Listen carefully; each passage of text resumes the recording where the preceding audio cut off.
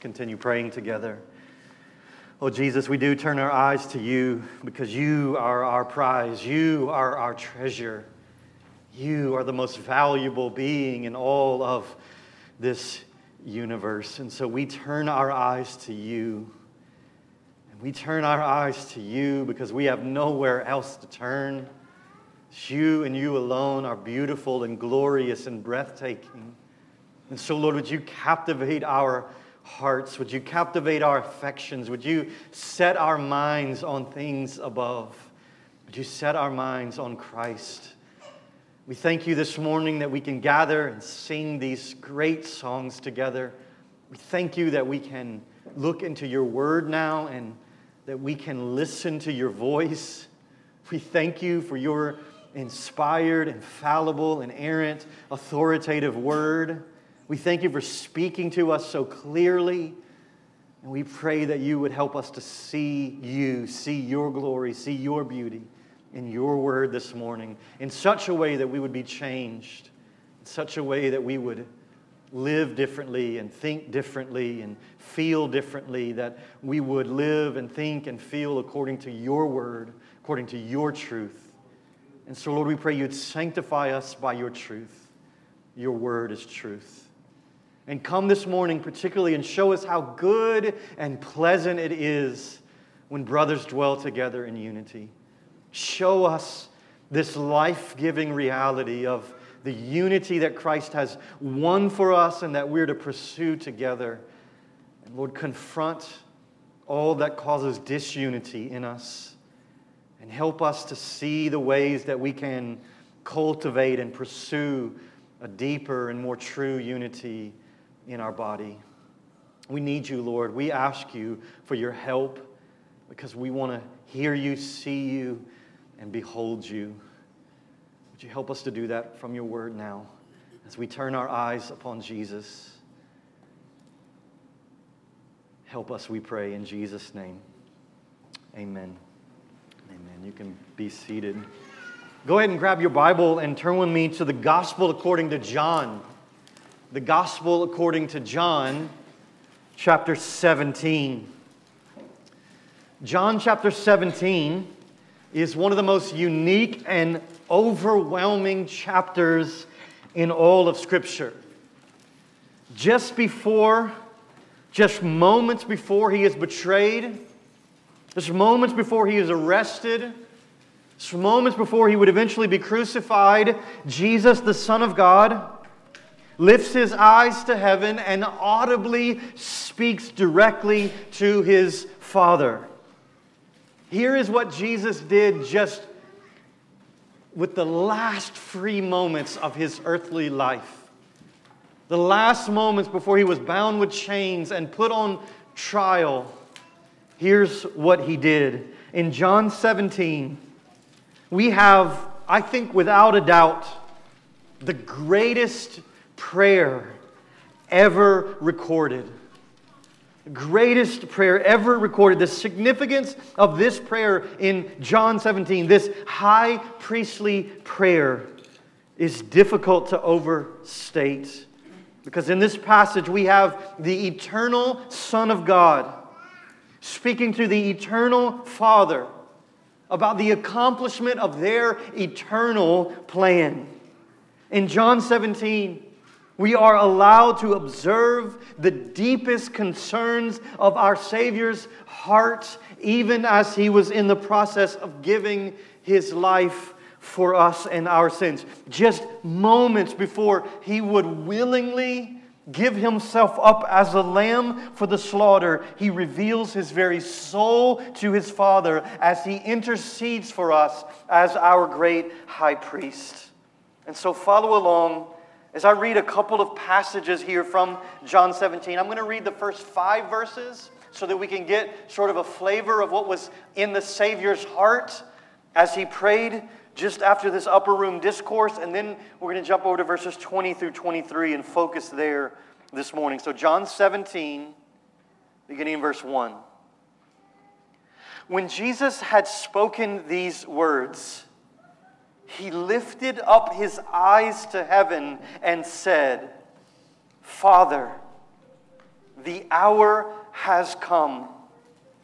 Glorify your Son, that the Son may glorify you, since you have given him authority over all flesh, to give eternal life to all whom you have given him.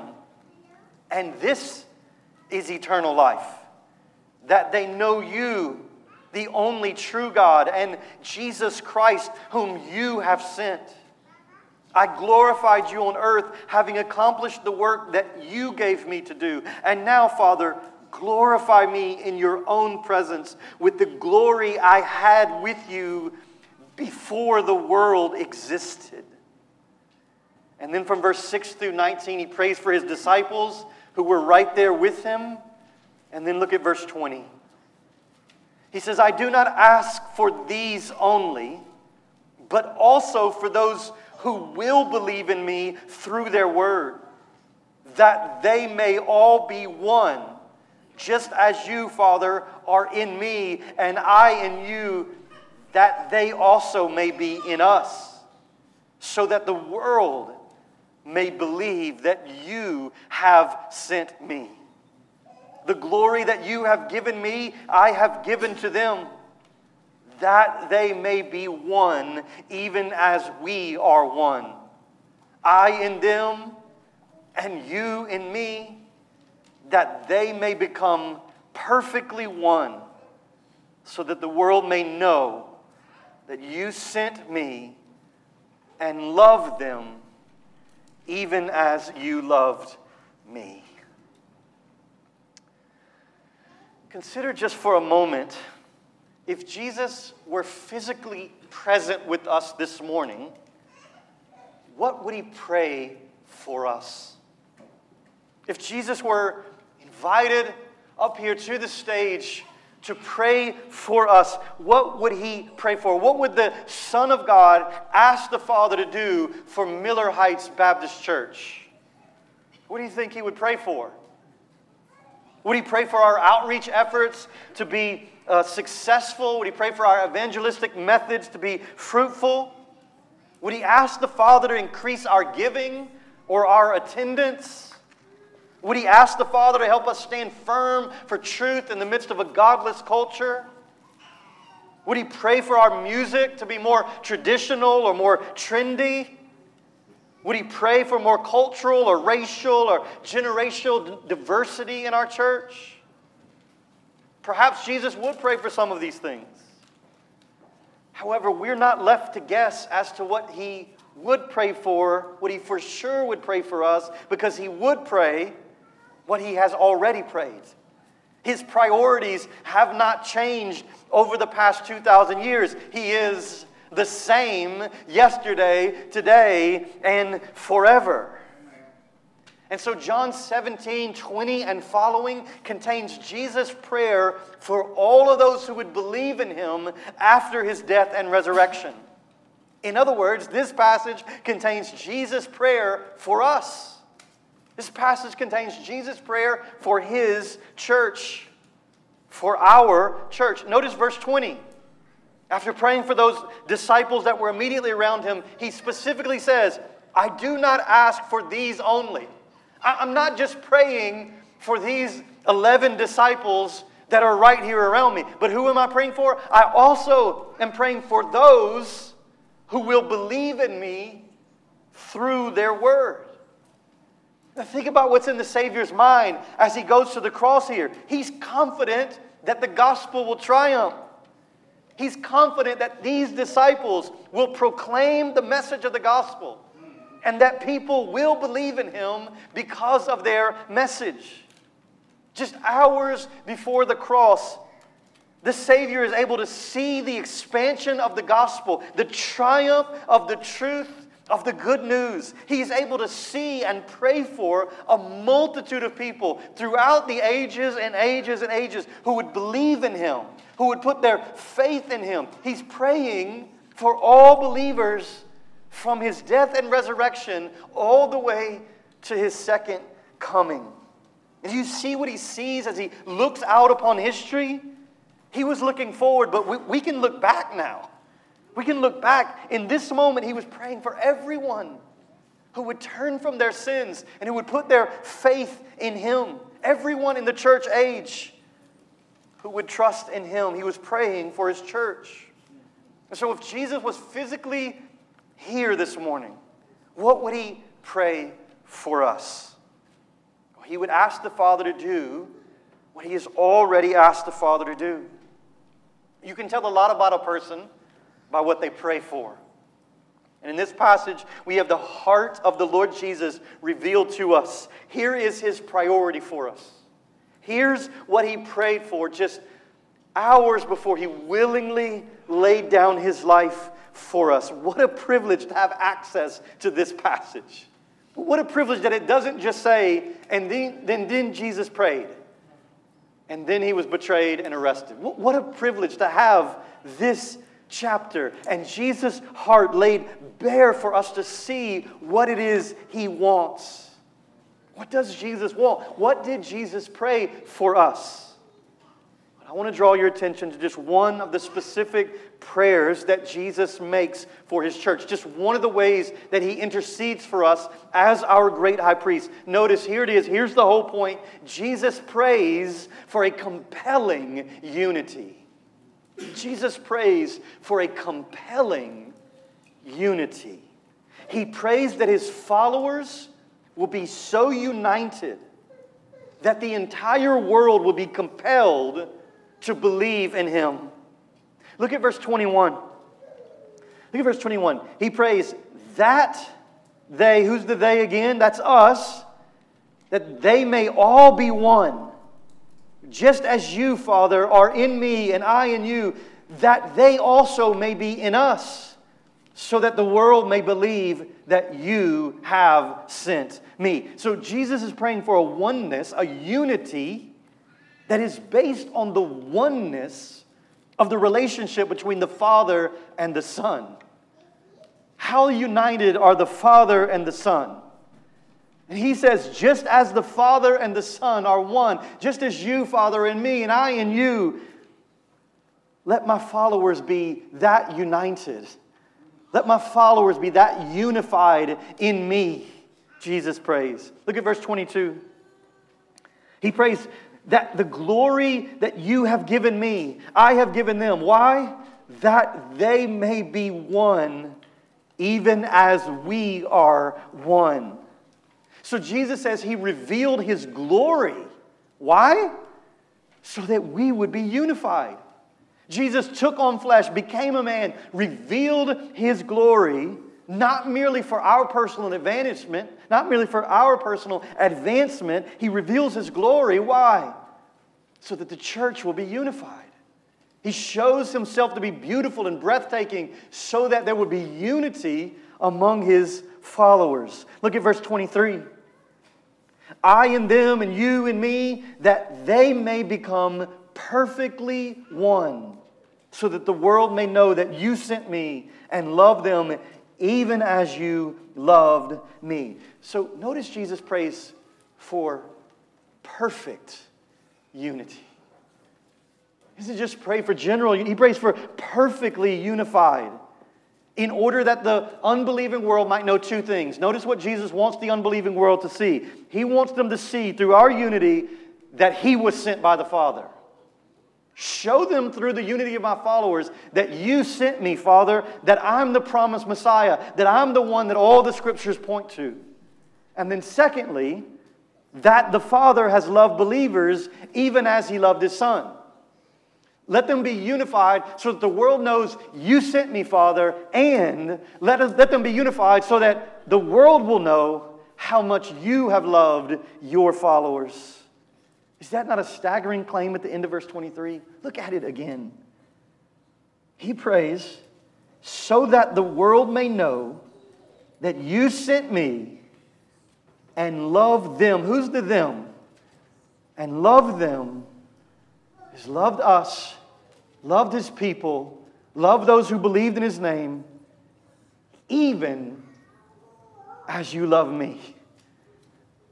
Our harmony in a local church is designed to declare the Father's amazing love for His people. And so Jesus is praying for this compelling unity in the church that would be attractive to the unbelieving world. A unity that would display His beauty, the glory of His Father's breathtaking love for sinners. So think about what we learn about Jesus from this prayer for unity. What do we learn about Jesus from this prayer for compelling unity? Well, just right on the surface, notice first that Jesus values unity among His followers. This might be the biggest understatement I could make in this moment. Jesus values unity among His followers. How much does He value unity? He values it. That's one of the only things He prays for here, but also in that He's laying down His life to purchase this unity He's praying for. It's clear from this prayer that one of Jesus' priorities for His people is unity. Jesus doesn't want His followers to live in isolation. He doesn't want His followers to live in disunity, but to live in harmony with one another. Our oneness is a picture of the oneness between the persons of the very Godhead, of the Trinity itself. The glory of God is revealed when we live in unity with each other. And the New Testament is clear regarding the emphasis and importance on unity among God's people. It's not just here, it's all through the New Testament. Just a few weeks ago, we saw Paul's prayer in Romans chapter 15. Remember what Paul prayed for the church at Rome? He prayed that God would grant you to live in such harmony with one another, in accord with Christ Jesus, that together you may with one voice glorify the God and Father of our Lord Jesus Christ. Ephesians chapter 4, verse 3, Paul commanded the church to make every effort to maintain the unity of the Spirit. In Philippians 2, Paul urges the church to complete his joy by being of the same mind and having the same love. Because of the emphasis on unity in the New Testament, the very first promise of our church covenant is this: we will work and pray for unity and peace in this church. The desire for and the efforts in pursuing unity are at the heart of what it looks like to follow Jesus. What does it mean to follow Jesus? Well, this is what it looks like. It means working hard at and pursuing unity with each other. And so, in its most broad sense, Jesus is praying here that all of His followers would be unified. That all believers from all time would have the same primary passion, would have the same goals, would have the same mission. The scope of this prayer is very broad. And this prayer was in fact answered in Jesus' death that breaks down the dividing wall of hostility, Ephesians 2. So in a very real sense, this prayer has been answered.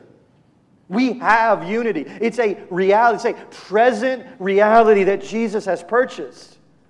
And one day, this prayer will be finally and fully answered when Jesus returns and makes all things right.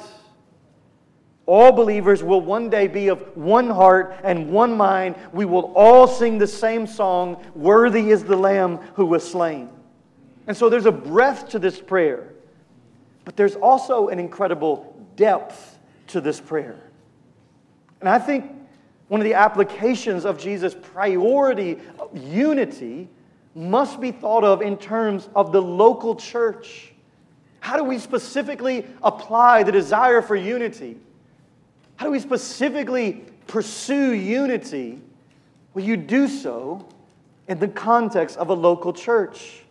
You see, local churches like this one are meant to be an expression of the universal church.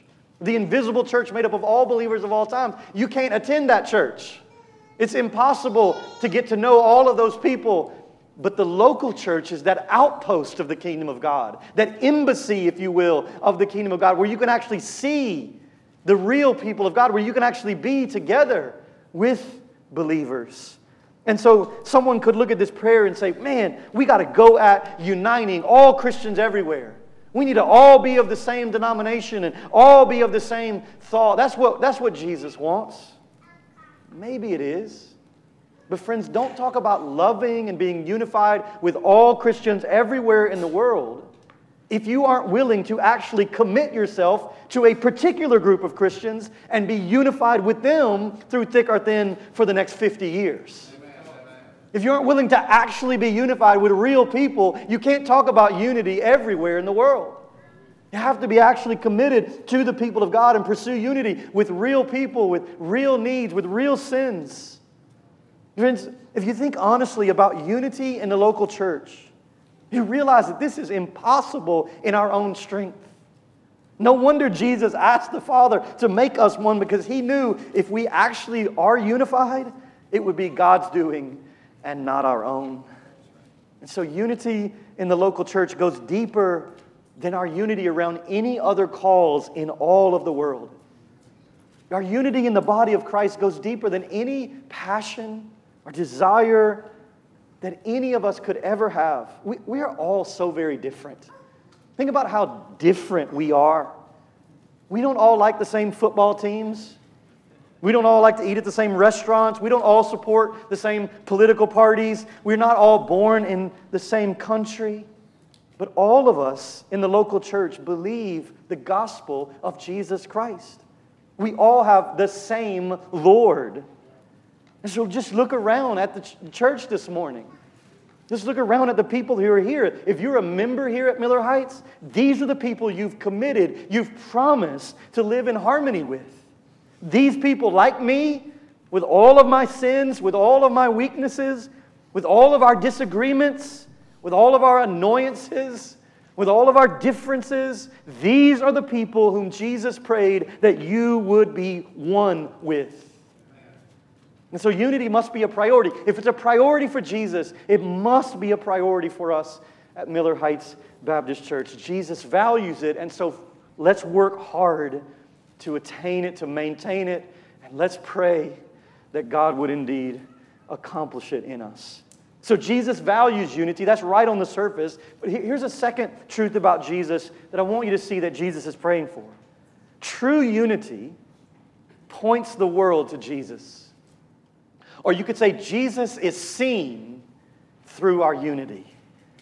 Jesus says that the reason He's praying for unity is so that the world will believe in Him. Notice twice in these few verses, verse 21, verse 23, Jesus says the reason He's praying for unity is not just for unity's sake, but so that the world will see and know who He is. True unity is a compelling witness to a lost world. So here's Jesus' church growth strategy.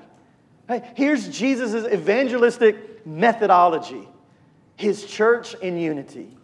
When His followers live in harmony, Jesus is shown to be an object of great worth.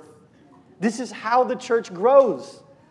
Unified relationships result in expanding witness to the world. Unified relationships in the body of Christ results in an expanding witness to the lost and dying world. But the opposite of this is true as well, is it not? If true unity results in good witness, then what does disunity result in? Bad witness. And friends, we all know this to be true. Nothing is as damaging to our witness as our disunity. Friends, the real enemy to effective evangelism is not outdated methods or lack of slick presentations. The real enemy to outreach is our relationships with each other. It's the way we treat each other. The real barriers to effective outreach are things like gossip and insensitivity, negative criticism, jealousy, backbiting, unforgiveness, bitterness, self-preoccupation, greed, selfishness, and every other form of lovelessness. And so Jesus is praying that the Father will deliver us from these evils in our relationships. Friends, the most helpful thing you could do as a member of this church, and really I think the clearest expression of your love for Jesus, is not just to serve on a committee or some official position in the church, as important as that is. It's not just to serve in our children's ministry or in the nursery, as important as that is. I encourage you to do things like that. the most helpful things you could do for this church is to pursue genuine unity with each other. The best way you could serve and strengthen this local body is in the relationships you have with each other. And so ask yourself a question. In what ways have you not pursued unity in this church? Who have you ungraciously criticized? Who have you been jealous of? Who have you failed to appreciate? Who have you neglected to love? Jesus says true unity in the church is the clearest picture of the relationship between the Father and the Son. We don't have any photographs of Jesus, right? We don't know what Jesus looked like. But Jesus says the best picture of Him is when the church is unified. A unified church is a picture sharing the truth about Jesus. This is who our Lord is. And so there's a picture frame around our church. There's a picture frame around our relationships that says to the world, this is what Jesus is like. This is what our Savior is like. And so the unity that Jesus is praying for here, it's not a shallow unity. It's not just being friendly to one another. He's praying for a deep oneness of purpose and passion that makes us willing to serve each other and lay down our lives for one another in spite of our disagreements, in spite of our differences. And so on the night before He went to the cross, Jesus prayed that we would be one so that the world would be compelled to believe in Him. And you must know that Jesus did not just pray for our unity. He laid down His life. He died on the cross to secure our unity with each other. He died to reconcile us to God, and He died to reconcile us to each other. He died to unify the church. Now, it's not difficult to talk about unity in a church in theory. It's not difficult at all to embrace. We all agree. But how do we actually pursue unity in a local church practically? What does it look like? How should Jesus' prayer for unity here in John 17 actually change our lives? Well, let me give a couple thoughts of application. Really just random. We could go on and on with this for a long time, but let me give you 6 thoughts of application pursuing unity together in the local church. Number 1, we can't be unified if we don't regularly gather. We can't be unified if we don't regularly meet together, if we don't regularly gather. So here's the connection with the series that we're doing. Why do we gather? Well, here's why we gather. Because Jesus values unity. Because Jesus values us being together. The call to unity is a call to gather. Being together means being together. Like you can't say you're pursuing unity if you remain isolated by yourself. If you neglect the gathering of the saints, that's the very definition of not wanting to be unified, the body of Christ. This is where our harmony is cultivated, and this is where our harmony is most clearly expressed. You see, when we all sing the same songs at the same time, we're expressing our unity. Like, listen, we could give you a playlist and we could all get in our cars and sing the songs as we go home. But that's not us together saying these things, saying this is what unifies us. This is what we believe about our God. This is what delights our hearts together. When we pray together, we're voicing a desire for unity. When we listen to God's word being proclaimed together, we're allowing God to build unity on His truth and not on our opinions. When we partake of the Lord's Supper together, we are remembering Jesus' death that has made us all one. And so we can't say we're unified just because we gather. Like, don't hear me saying that. Like, just because you gather, that means you're unified. No, it's not just an automatic thing, but also we can't claim to be unified if we don't gather. It is a necessary part of what it means to be unified. Here's the second application thought. True unity requires hard work. True unity requires hard work.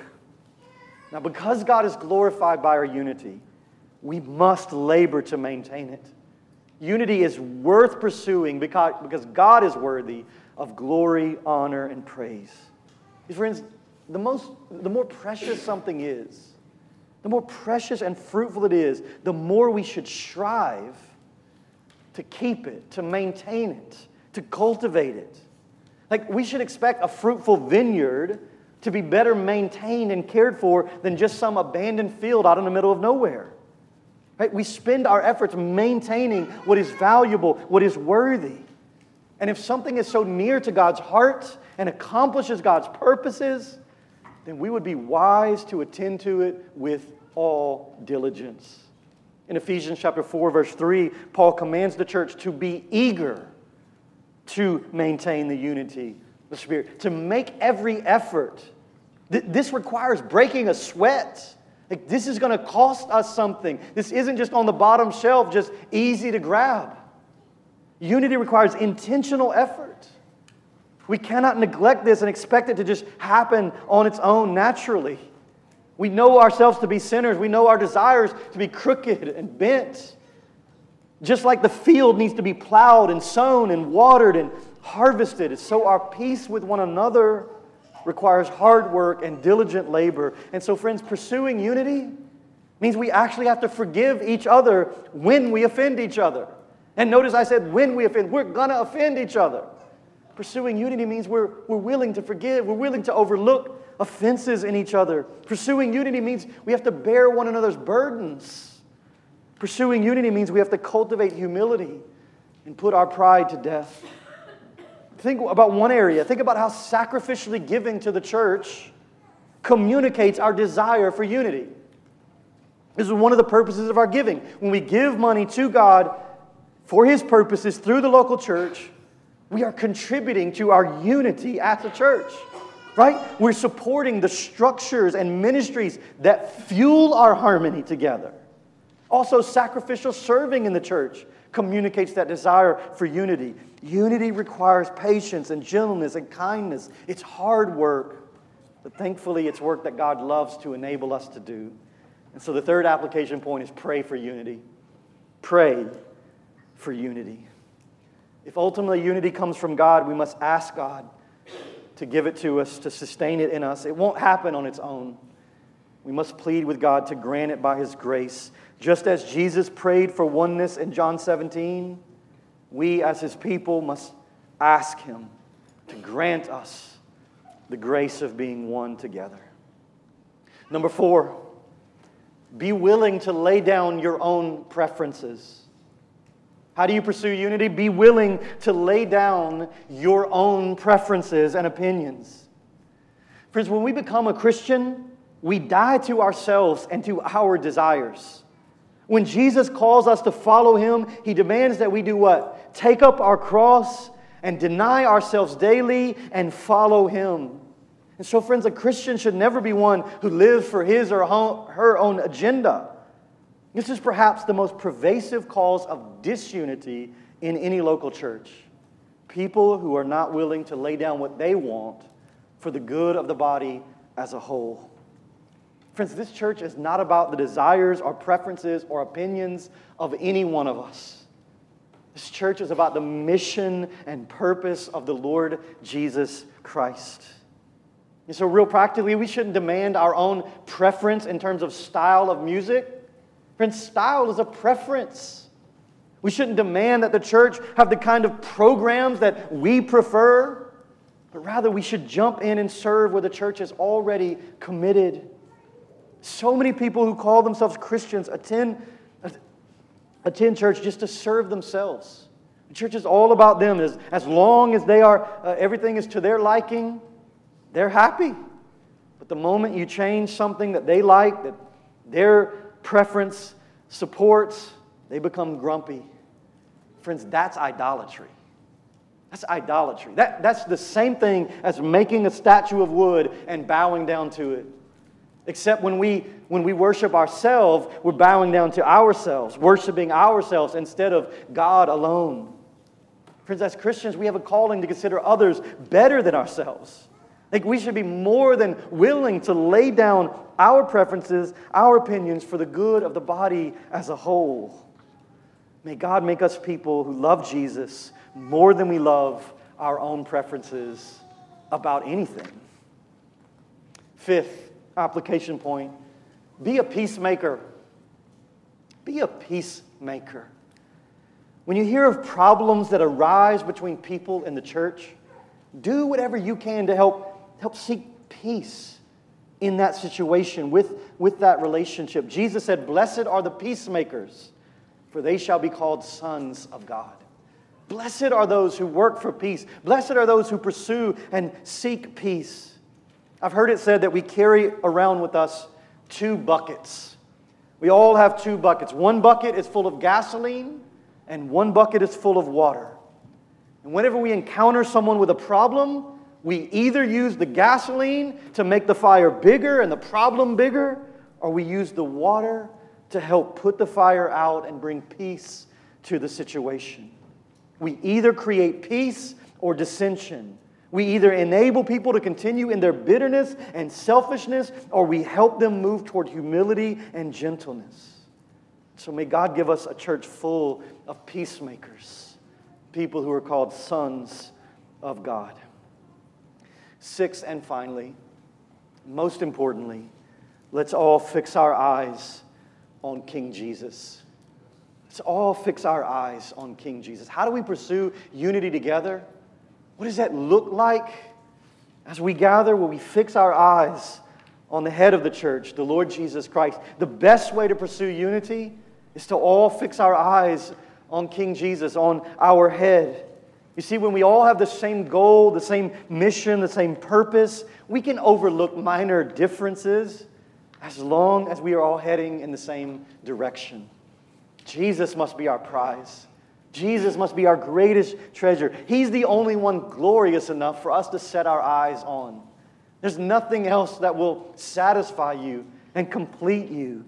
Jesus is to be our all-consuming passion and focus. And when He is the all-consuming passion, when He is the prize, when He is the treasure, we will find sweet and pleasant unity among God's people. Life-giving unity.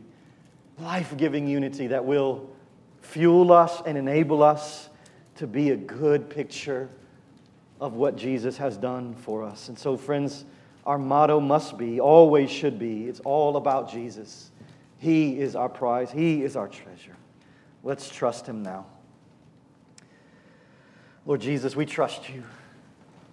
We thank You for John 17 and this picture of Your heart, this picture of what You want for us, from us. Thank You for laying down Your life to secure our ultimate unity.